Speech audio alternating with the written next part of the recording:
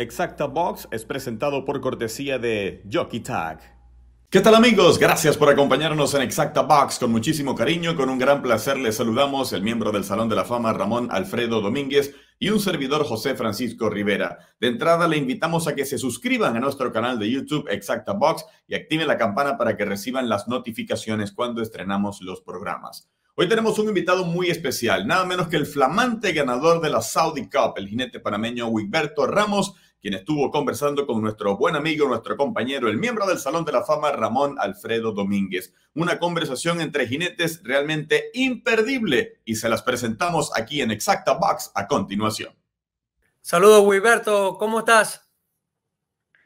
Hola, mi hermanito Domínguez. Un gusto de hablar contigo nuevamente. Igualmente. Explícame, dime dónde estás actualmente.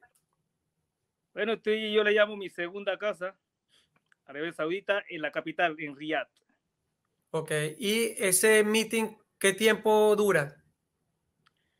Bueno, Domínguez, como tú sabrás, este es el desierto, ¿no? Y tiene una temporada bien larga de calor. Así que se reparte en dos. Cuando es verano, vamos por una montaña bien alta para que le llaman, el pueblito se llama Taif, cerca de la Meca. Y hace calor, pero es soportable. Entonces, allá antes era de 2 meses, ahora ya lo están alargando porque Domínguez, la hípica aquí va para arriba. Creciendo. Muchos caballos. Nosotros por eso se ve que en cada carrera vamos 20, 19 y 6 esperando que retiren a uno para entrar. Bueno. ¿Cuántos días a la semana están corriendo actualmente donde tú estás? Ahorita estamos corriendo 3 días. Miércoles, okay, viernes y sábado. Pero ya quieren meter otro día, que en eso es lo que están tratando ahora para el próximo meeting, meter 4 días. Eso es buenísimo que la población equina ha aumentado porque se ve que, como tú dices, el hipismo está mejorando, está evolucionando y creciendo. ¿Cuánto tiempo le falta a ese meeting que está montando actual para que termine? Bueno, ahorita exactamente nos faltan 3 semanas. 3 semanas. ¿Y de ahí te vas para dónde? De aquí, en lo que termina, arreglo todas mis cosas y me voy para la casa, para Panamá. Para Panamá, eso me agarra de 2 o 3 días después del meeting, depende que tenga que hacer para dejar la cosa aquí toda ready para cuando regreso. ¿Por cuánto tiempo te quedas en Panamá después, Wilberto? Bueno, los últimos, vamos a decir, 8 años. Los últimos 8 años, me salto la temporada esa que viene. Ahorita que el inicio de la temporada me la salto. Me quedo 6 meses allá en la casa. Y en esos 6 meses monto. En esos 6 montos me pongo a montar ahí en Panamá. Te mantienes en forma y estás ahí con la familia muy bien. Estamos hablando de Panamá y quiero brevemente ir hacia el comienzo de tu profesión. Obviamente tú eres nativo de Panamá, comienzas allá. ¿En qué año tuviste el aprendizaje en Panamá?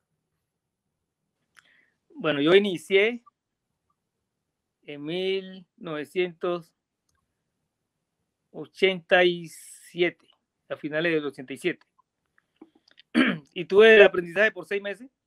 ¿Sabes? No sé cómo es en Venezuela, pero en Panamá si tú ganas 60 carreras, te haces profesional en el tiempo que ganes las 60 carreras. Igual en Venezuela, sí. Y bueno, si yo lo hice en 6 meses, comenzaron 6 meses ahí, hice el aprendizaje. Y ese mismo año salí a representar a Panamá en Puerto Rico. ¿El Clásico del Caribe? Exacto, el Clásico del Caribe. Un caballito ahí que estaba, vámonos con los puntajes, pero entonces el que estaba asignado al segundo call se enfermó o algo así, entonces, ¡guau! Entró. Y me fui para mi primer viaje a la afuera de Puerto Rico, que me gusta mucho Puerto Rico. Wilberto, en el 87 tienes el aprendizaje en Panamá, tú dices que en 6 meses te hiciste profesional. ¿Cuándo vienes a los Estados Unidos y qué te trajo a los Estados Unidos? ¿Por qué razón llegaste aquí? Bueno, Domínguez, como yo creo que la mayoría de nosotros los latinos siempre tenemos el sueño ese de para las pistas de los Estados Unidos, porque siempre vemos el cambio, la clase de caballo, de pista, de todo en general. Lo tiene de Estados Unidos y eso nos queda de nosotros cerca, que creo que es la mejor hípica de América. Y siempre estuve enfocado en ir a los Estados Unidos. Mi sueño era ganémosle carreras grandes, así como la ganaste tú. Tenía siempre la ilusión de ganarme un Kentucky Derby. Pero bueno,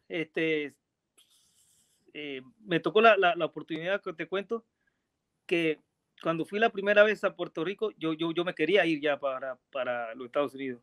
Pero mi mamá y mi papá dijeron, no, papá, que quédate tranquilo, estás muy joven, que ya vendrán otra oportunidad, no te vayas, que estás muy joven, acaba de salir el aprendizaje. Y le hice caso, regresé a Panamá, seguí montando.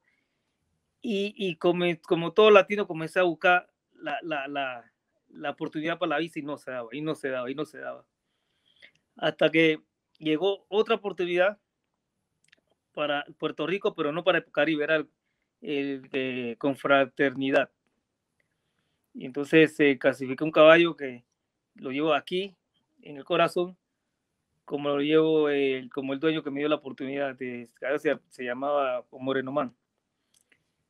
Y fue a Puerto Rico, Panamá gané como 9 o 10 carreras con él.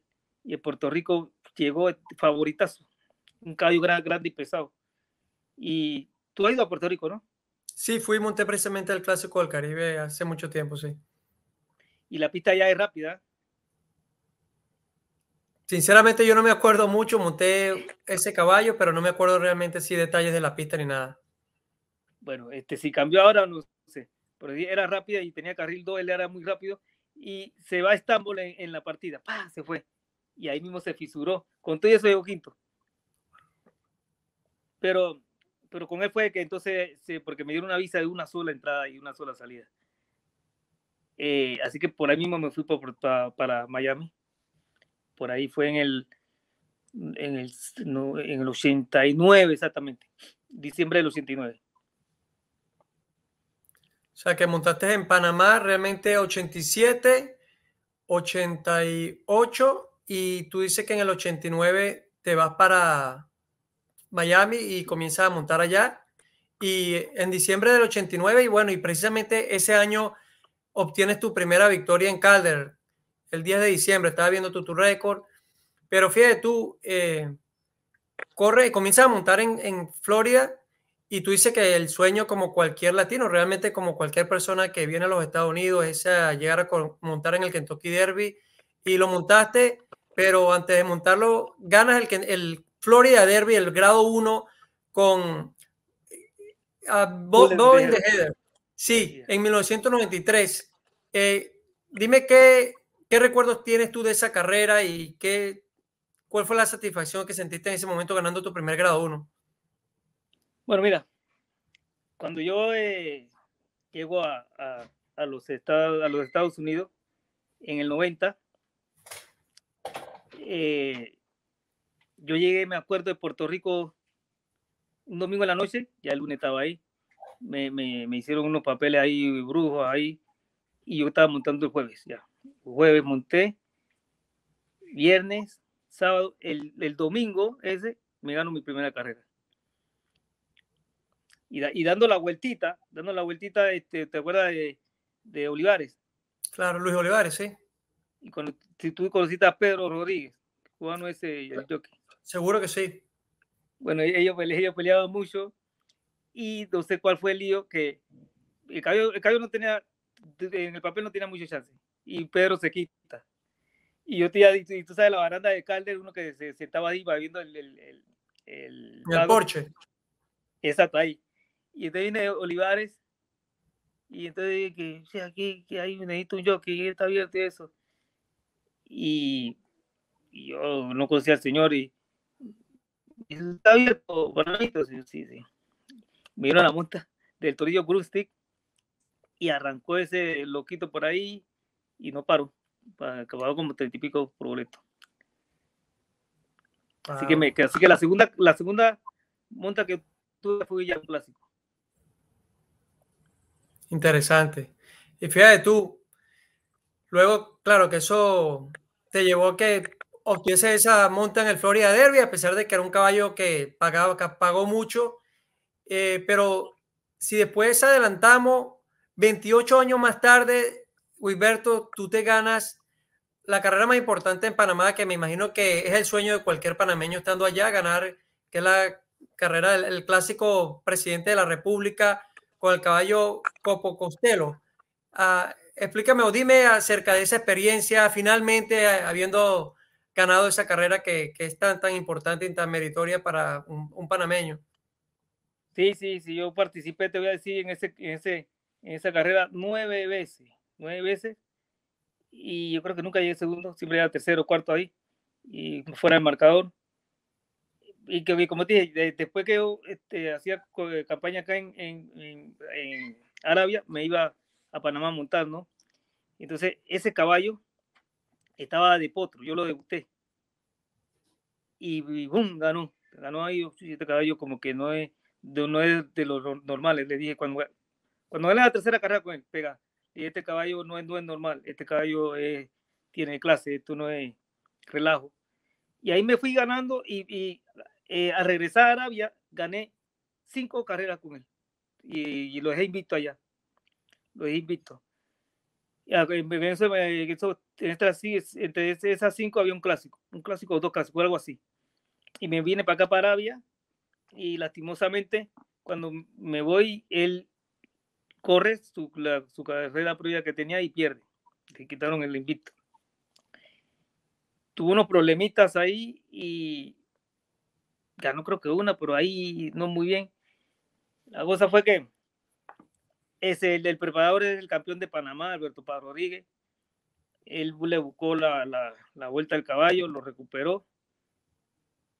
Yo estando yo me acuerdo que me he ido con la familia de vacaciones para Europa y allá yo le dije algo. No, sí, yo el año pasado me gané una carrera de 1 millón acá en esa misma, en la semana de la Saudi Cup.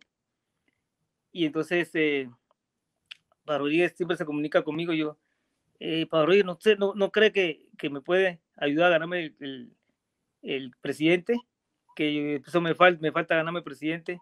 Y él entonces me dice, casualmente estamos cuadrando con Capo Costello, ahí para esa carrera. Si te voy a decir, Capo Costello es una buena oportunidad de ganarme esa carrera. Y así fue, me dio la palabra y ahí me la dio. Yo volví a Panamá y lo trabajé y eso fue un solo galope. Ok, pero fíjate, tú dices que el caballo lamentablemente en esa carrera previa, él perdió el invicto porque tuvo algunos problemitas. Entonces, ahora tú llegas al clásico, el presidente de la República, el caballo ya superó esos problemitas, pero el jinete también tuvo unos problemitas antes de llegar allá porque tú te habías fracturado la muñeca, ¿correcto? Sí, sí, ese fue, ¿te acuerdas cuando comenzó la pandemia? Mira Ajá. cómo pasó todo. Yo estaba acá en Arabia y iba adelante en la estadística. Entonces, tú sabes que acá en la Saudi Cup hacen una vaina bien chévere que es la Jockey Challenge. Y se escoge que va en ese momento primero en la estadística acá y el que va segundo. Y yo iba primero, yo estaba con mi cupo ya seguro. Y entonces ellos paran una semana antes de la Saudi Cup para ya terminar de hacer todos los arreglos del hipódromo, que por cierto lo queda muy bonito, ¿sabes? Cuando revisten toda la cuestión y la foto y la cámara y bueno. Y que yo me voy a una carrera esa clandestina, loco. Y nada, el caballo, arrancamos ya en el derecho, ya no ya no tiene nada, entonces yo lo agarro, pero parece que tenía como principio de cañera o ya tenía la cañera ya brotada y parece que dio un mal paso y en eso como que le dolió y se enredó y nos fuimos. Y entonces vino un compatriota amigo allá panameño de atrás, como unos 100 metros atrás, con la cabeza abajo, y ¡pam! Allá va eso. Entonces, en una de esas vueltas que dimos, yo sentí algo que me tocó aquí, que casualmente va aquí, no sé, la cicatriz fue aquí.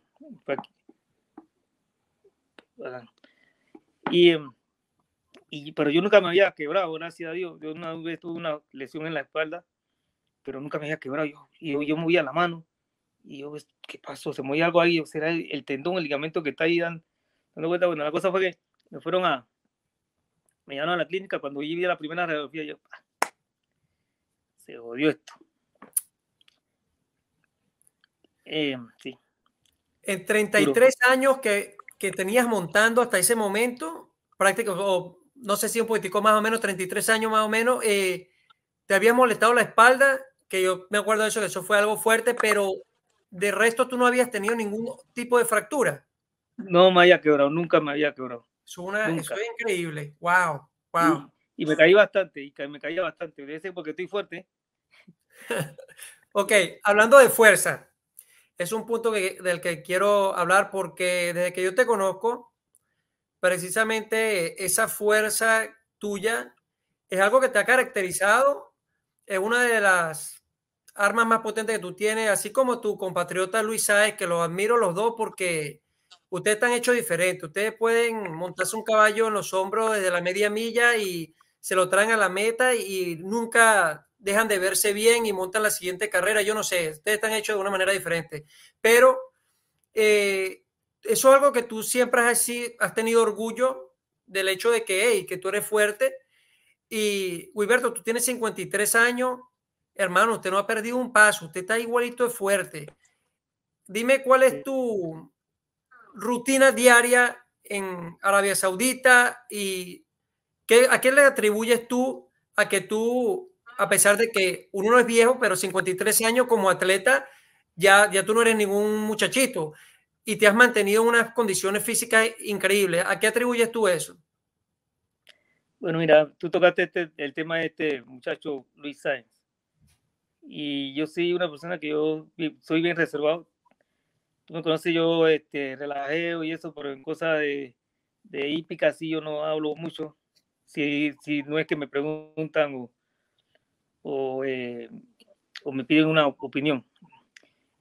Yo veo a Sáenz montando y me recuerda cuando yo estaba a esa edad y que quería quitarle la cabeza a su caballo y peleando un cuarto, un quinto ahí agachado. Ese muchachito me recuerda mucho a mí porque yo era así y también estribaba bien corto como él lo hace.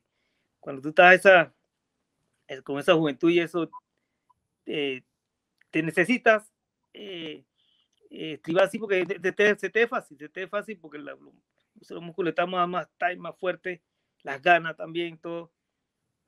Pero ese muchachito monta, yo te doy un replay cuando yo estaba a esa edad y casi igualito. Y pega bastante, y manda bien bonito. Ok. Yo atribuyo mi estilo ese rough, fuerte, a la manera como a mí me enseñaron a montar. El que me enseñó a mí a montar es hermano de Braulio Baeza. Se llama Miguel Baeza. Bueno, él murió lamentablemente en un accidente. Ese señor me agarró a mí, yo no era todo aguadito, no sabía de nada, y me puso a hacer ejercicio Domínguez duro, haciendo escalera, le metía 45, 50 minutos a la escalera, 2 vueltas a la pista, un ejercicio que se hace en el último forlón, que es una ranita que subes así y mandas, pero en la arena. Y él me decía, tú vas a sentir que te va a poner caliente los muslos, pero no pares, sigue, y ayuda mucho a la respiración. Una de las cosas de la llave para poder montar así, como esta Sáenz, con ese estilo rough desde por ahí abajo, es la respiración, la resistencia. Yo nunca hice pesa, No me gusta correr la máquina, me gusta correr en la carretera, trotar en la carretera. Tampoco fui amante a estar en el caballito ese dándole. El trabajo con los caballos.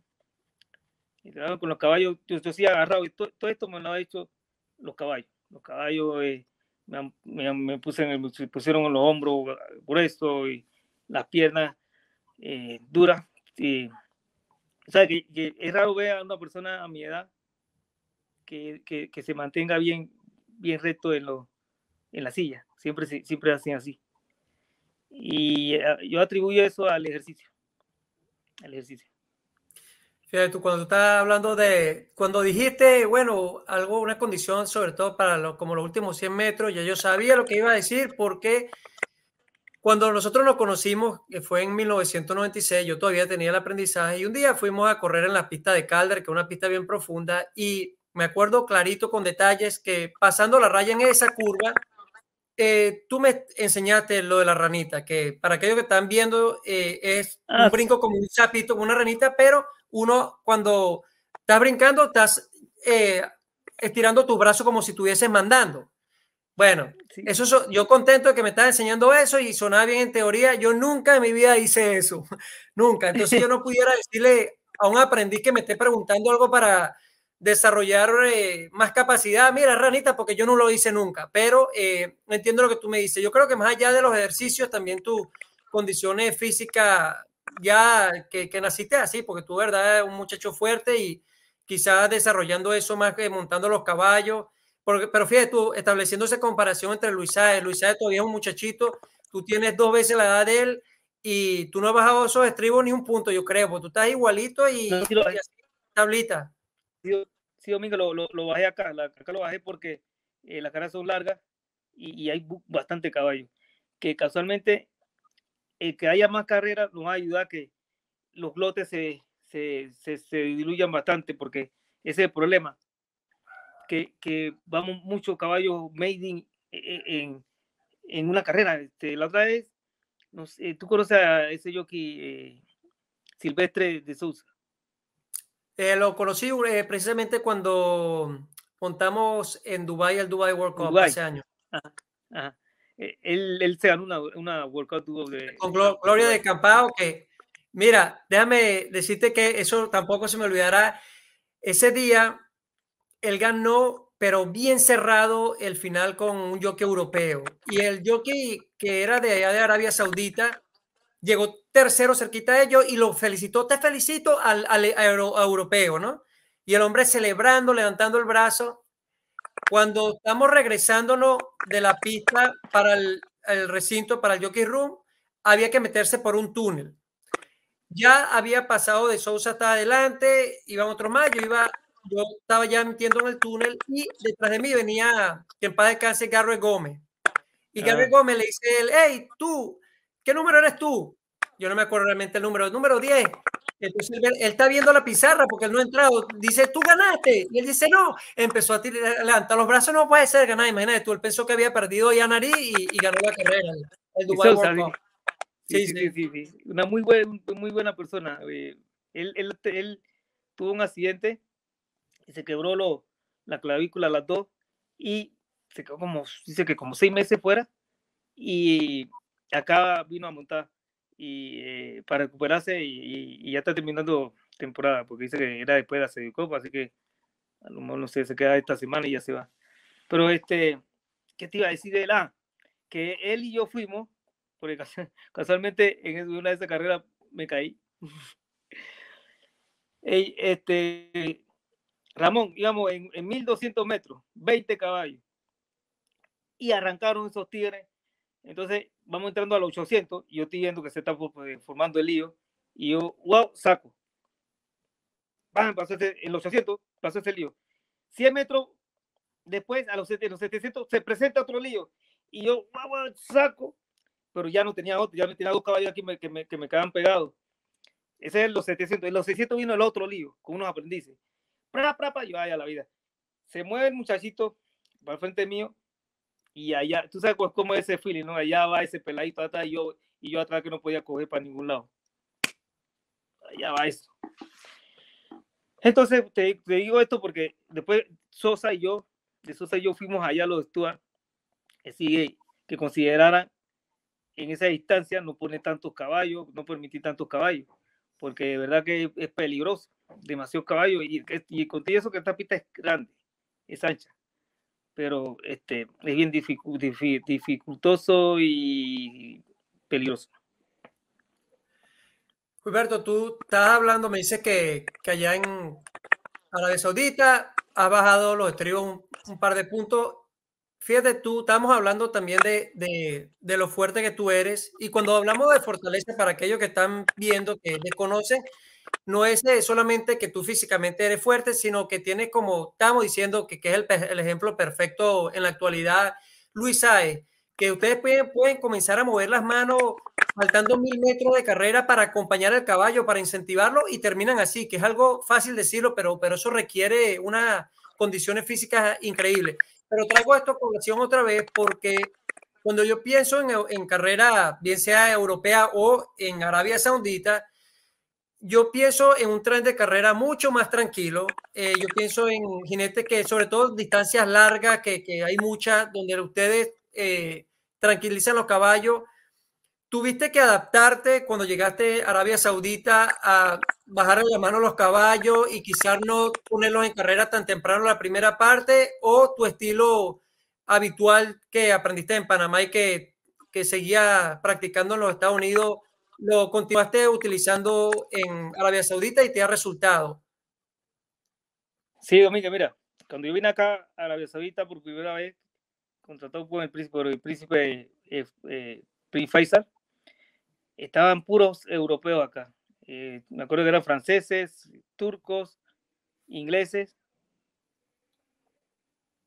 y dije franceses, ¿no? Bueno, entonces yo vine acá a los 30 y pico años, en el 98. Y yo, el estilo mío era caliente, duro, así, muy igualito como ayer montaba en Miami, así como saben. Yo vine aquí como así como saben, y esto iba corto. Entonces, ya estos manes se la ganaban todas, pero todo suavecito, así vaina, y comencé yo a cogerlos. Van a matarlos en los finales con caballos que no eran superiores a ellos y eran inferiores, y la gente dice, ay, ¿qué pasó? ¿Qué está pasando aquí? Y a todos los comencé a matar, pam, pam, pam. Adelante no mucho, siempre detrásito era que lo cogía, porque sigan ellos, una cosa todo sorprendente, porque ellos son de tener buenas manos y tener buen pace. Y yo los pillaba porque como me imagino como ellos ya tenían el negocio y entre ellos era que se ganaban y todo aquello, no esperaron que viniera un chiquito con esta agresividad y lo cogiera. Entonces lo que hicieron fue que comenzaron a cambiarle el personal, lo fueron eliminando a ellos. Eso siempre me acuerdo. Había un turco que tenía el récord de más temporada aquí, y aquí te digo que tiene récord porque es difícil aquí mantenerse con un performance ahí metiendo todos los años carrera, peleando estadística y eso con tantos años aquí, porque esta persona aquí no cree mucho en los viejos. Imagínate cuando ven a un tipo como yo ya en los 40, cuando llega a los 40 decían que ya estaba viejo. Y ya hoy por los 50, todavía estoy bien lejos de los 60, pero bueno, imagínate, y fue así. Entonces después de eso me comenzaron a pedir personal a mí, y yo, el primero que traje fue a mi hermano, que por hermano fue que lo traje, porque él no tenía tantas habilidades de ese jinete, y no demoró mucho, rapidito lo botaron. Pero entonces ya el segundo que traje fue al señor Manuel Ortega, un tipo, le tengo mucho respeto, casualmente fue mi inspiración, y ya tú sabes, ese man que yo vi ganó. Después traje a comencé a traer jockeys, entonces ya he traído entrenadores, herreros, me falta veterinario. Pero sí, así fue el inicio de esta carrera que ya vamos por 24 años. Como dije, 28 años entre cuando te ganas el Florida Derby y cuando ganas después el Clásico Presidente de la República, pero después al año siguiente, que es este año, te ganas el Saudi Cup con Emblem Road, un caballo que sorprende. Humberto, cuando tú pasas la raya, después me dices acerca de la carrera, pero quiero que me digas, tú pasas la raya, ¿qué te vino a la mente? ¿Te vino a la mente tu trayectoria en el hipismo? ¿Te vino a la mente una persona en especial? ¿Qué estabas pensando en ese momento?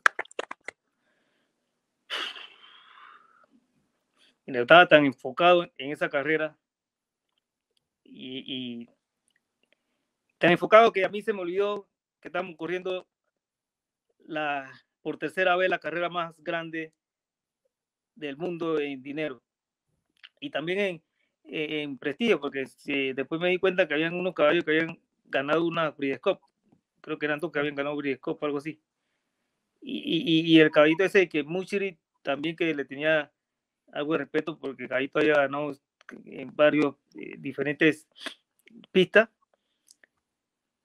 pero cuando pasé la meta, cuando yo cogí al último, que fue difícil porque yo te digo que yo venía tan enfocado en no perderle el ritmo al caballo y sacarle lo último, que yo veía que algo se movía por dentro, que todavía no lo pasaba, y veía la meta. Cuando yo logré llegar a la meta, fue como un release que yo hice y coño, y hice la boca con la boca así, que como que lo hice, que logramos el objetivo. Después ahí veo al man que me felicita. ¿Cómo es que se llama? ¿Qué segundo? Flavien Prat. ¿Él es francés? Sí. Ok, sí, me felicitó. Y bueno, cuando ya, es que por los años que tengo aquí, uno aquí ya se pone, tú sabes, cuando tú montas en un hipódromo, tú haces otra familia. Y el ponyboy ese que me agarró, que tiene una cámara, ese humidito, yo le enseñé a él ciertos tips que me pidió, porque él era galopador, porque estábamos en una cuadra hace años atrás de que fuera ponyboy. Y él me dice, Ramos, y me abraza. Y ahí tuve a punto así, de primera de llorar, que me iba a salir así, así, pero no lloré. Tú así para llorar, pero entonces vino Sainz, y entonces, me vino a darse y me hizo algo ya. Entonces levanté, y yo creo que Rosario, por allá lejos. Y ya entonces vino, tenemos otro tremendo ponyboy que se llama David. Y Ramos, lo hiciste. Y yo, bueno, sí, comenzaba a ir para todos lados, coño, sí lo hice, me gané la carrera y ahí fueron, te digo que de ahí ya comenzó, que no me dejaron pensar mucho, el crowd allá, esa vaina, Arabia, ese pueblo nunca se había llenado así. Y como era con un caballo más o menos local, pues aunque él fue comprado afuera de 2 años, pero él terminó de educarlo y de aprender acá en Arabia. Hace 3 años, este príncipe se llama Prince Bander, él ha hecho su trabajo, ha ido allá en Nueva York, la otra vez estaba por allá, me dijo alguien que lo invitó a cenar. En Dubái se trajo un staff de Dubái, se trajo al secretario de carrera de Dubái, tiene contratado un tipo que es el que pone los ratings de los caballos, eso. Me han armado la cosa bien. Entonces él fue el que creó la Saudi Cup. Entonces imagínate, vamos por el tercer año y pasa esto que no es fácil, no fue cosa, no fue mantequilla esta vaina. Adelante. Sí, tú. No, decía que así como tú mencionaste que no solamente ganaste la carrera más rica del mundo, pero la ganas estando allá para los locales. Sí, que el caballo fue comprado en los Estados Unidos, pero lo ganaste para allá. ¿Cuál es tu relación de trabajo con el príncipe Salman? ¿Tú tienes allá un contrato para una sola cuadra y este fue un caballo que agarraste por fuera o tú tienes un contrato con él? Ajá, yo tengo un contrato con otra cuadra. Yo no trabajo para él. Pero el trainer es un señor que ya tiene como 4 años de estarse ganando la copa con esa cuadra, que es libanés, el señor, pero ya está radicado acá en Arabia. Y mucho antes que viniera la Saudi Cup, aquí se hacen una carrera de grado 1 que dedica la Copa del Rey, la Crown Prince. Viene una semana que dicen la semana de carnaval, que son 8 copas de oro. Y él me había dicho que quería que yo montara a Making Miracles. Y yo, wow, está bien. Pero también estaba corriendo Emblem Road y los dos caballos lo están montando Alexis, porque Alexis sí trabaja para él. Alexis Moreno, muy buen jockey. Y entonces, bueno, espera ahí mi turno. Resulta ser que cuando corre Emblem Road,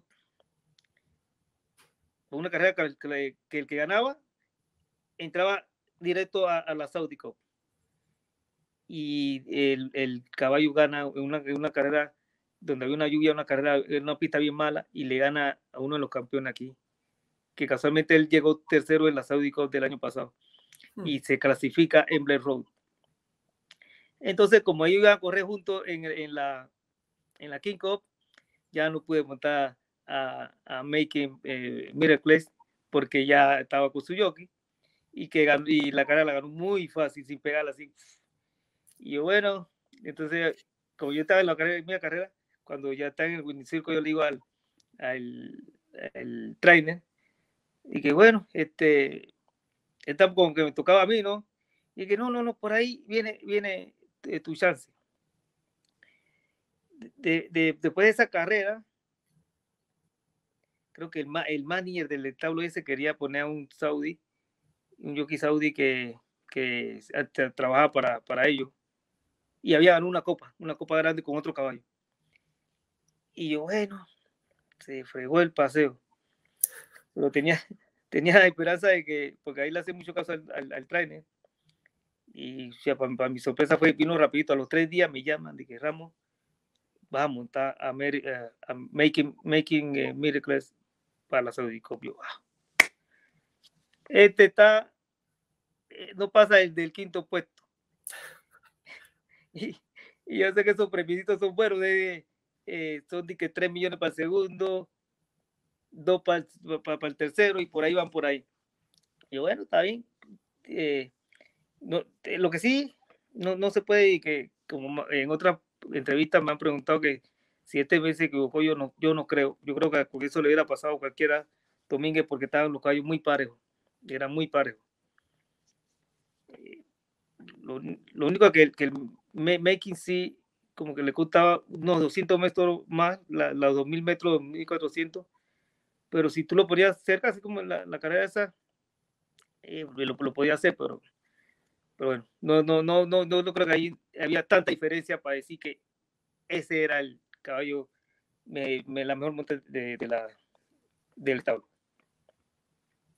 Pero estoy confundido porque estoy pensando que ibas a montar a Emblem Road y después, cuando te dice el entrenador que vas a montar a Making Miracles, que tú estás contento porque había ganado fácil, ¿cómo entonces terminaste montando Emblem Road? Ok, porque una semana antes de la Saudi Cup, Alex se cambia. Ah, entiendo lo que tú estás diciendo ahora. Claro, no había mucha diferencia entre ellos, pero bueno. Yo estaba, Domingo, así de stand-by, esperando lo que viniera. Cualquiera de los dos pasajeros era bueno para mí. Porque también, como te digo, ese caballito es bueno, ese Blair Road. Pero el otro parecía que estaba más corrido, que Blair Road.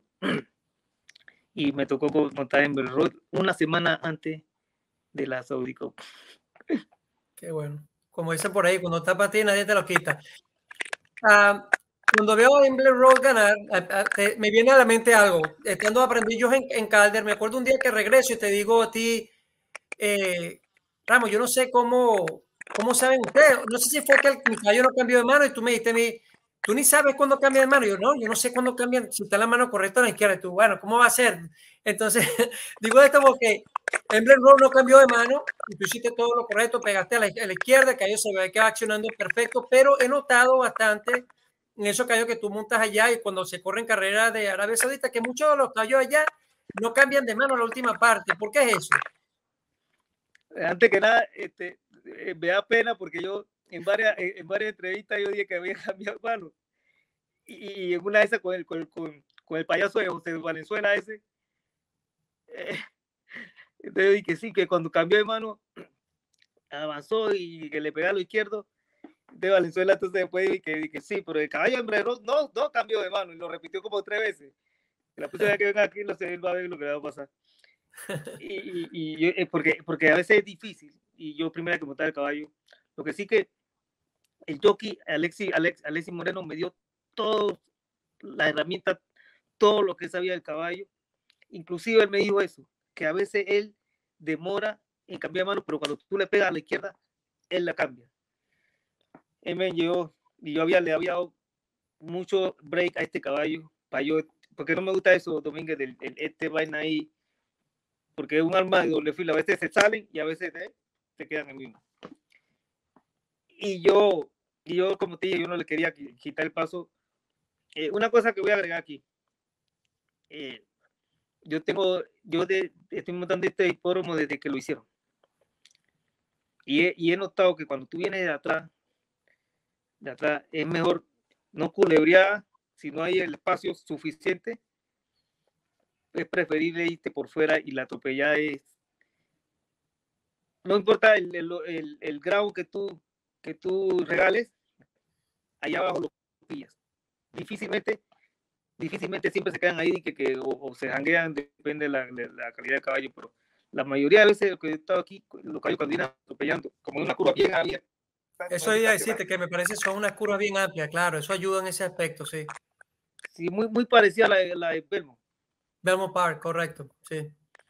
Sí, entonces ya como también este caballo, la mejor atropellada era por fuera, y eso era lo que a mí me tenía preocupado porque tenía casi 5.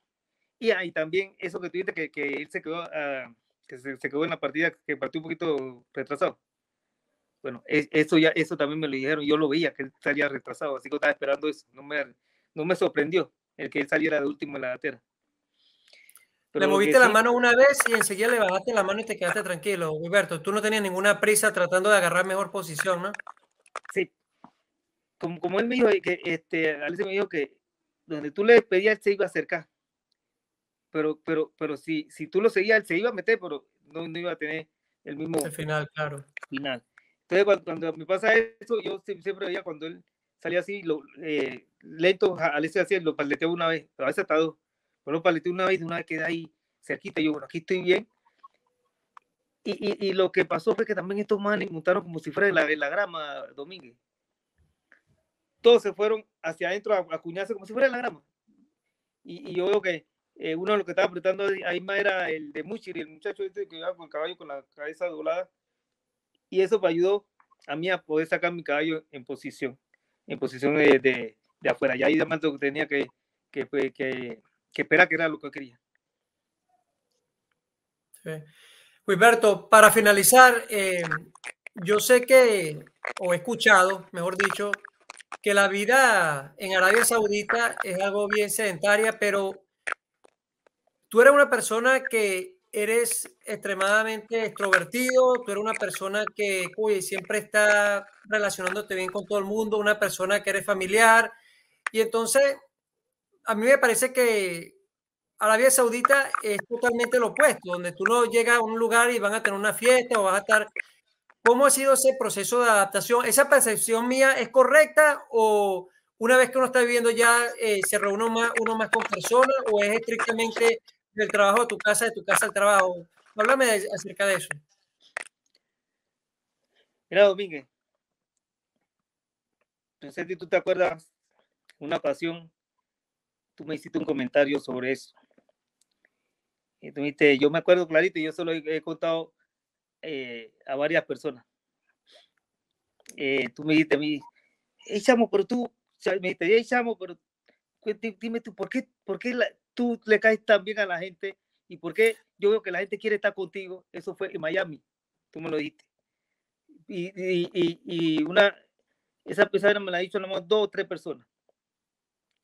Y tú me dijiste así, y yo me quedé meditando eso y viéndote. Tú fuiste la primera persona que me dijo eso. Y yo te respondí que era una cosa natural, esa amistad, esa buena onda que le transmites a la persona, y ella quiere estar contigo. ¿Por qué? Porque es una amistad sincera. Sincera, claro. Y es por eso, y eso ha pasado aquí, Domínguez. La gente me invita, eso fue lo de antes. Hoy se busca montar como Dios te dije, y uno mismo tiene que buscar las montas. Ellos llaman mucho, y a todas las personas lo trato bien. Tú sabes que lo difícil que es dejarle un caballo a una persona o decirle que no, y uno busca la manera de decirle que no y eso, pero todo eso se arregla de la forma como tú hayas tratado a esas personas.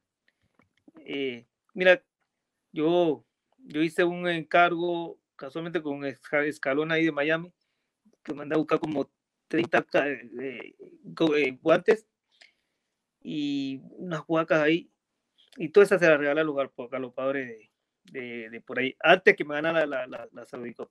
Que no hay que porque me gané la Saudicop, yo hice esto, no, nada de eso.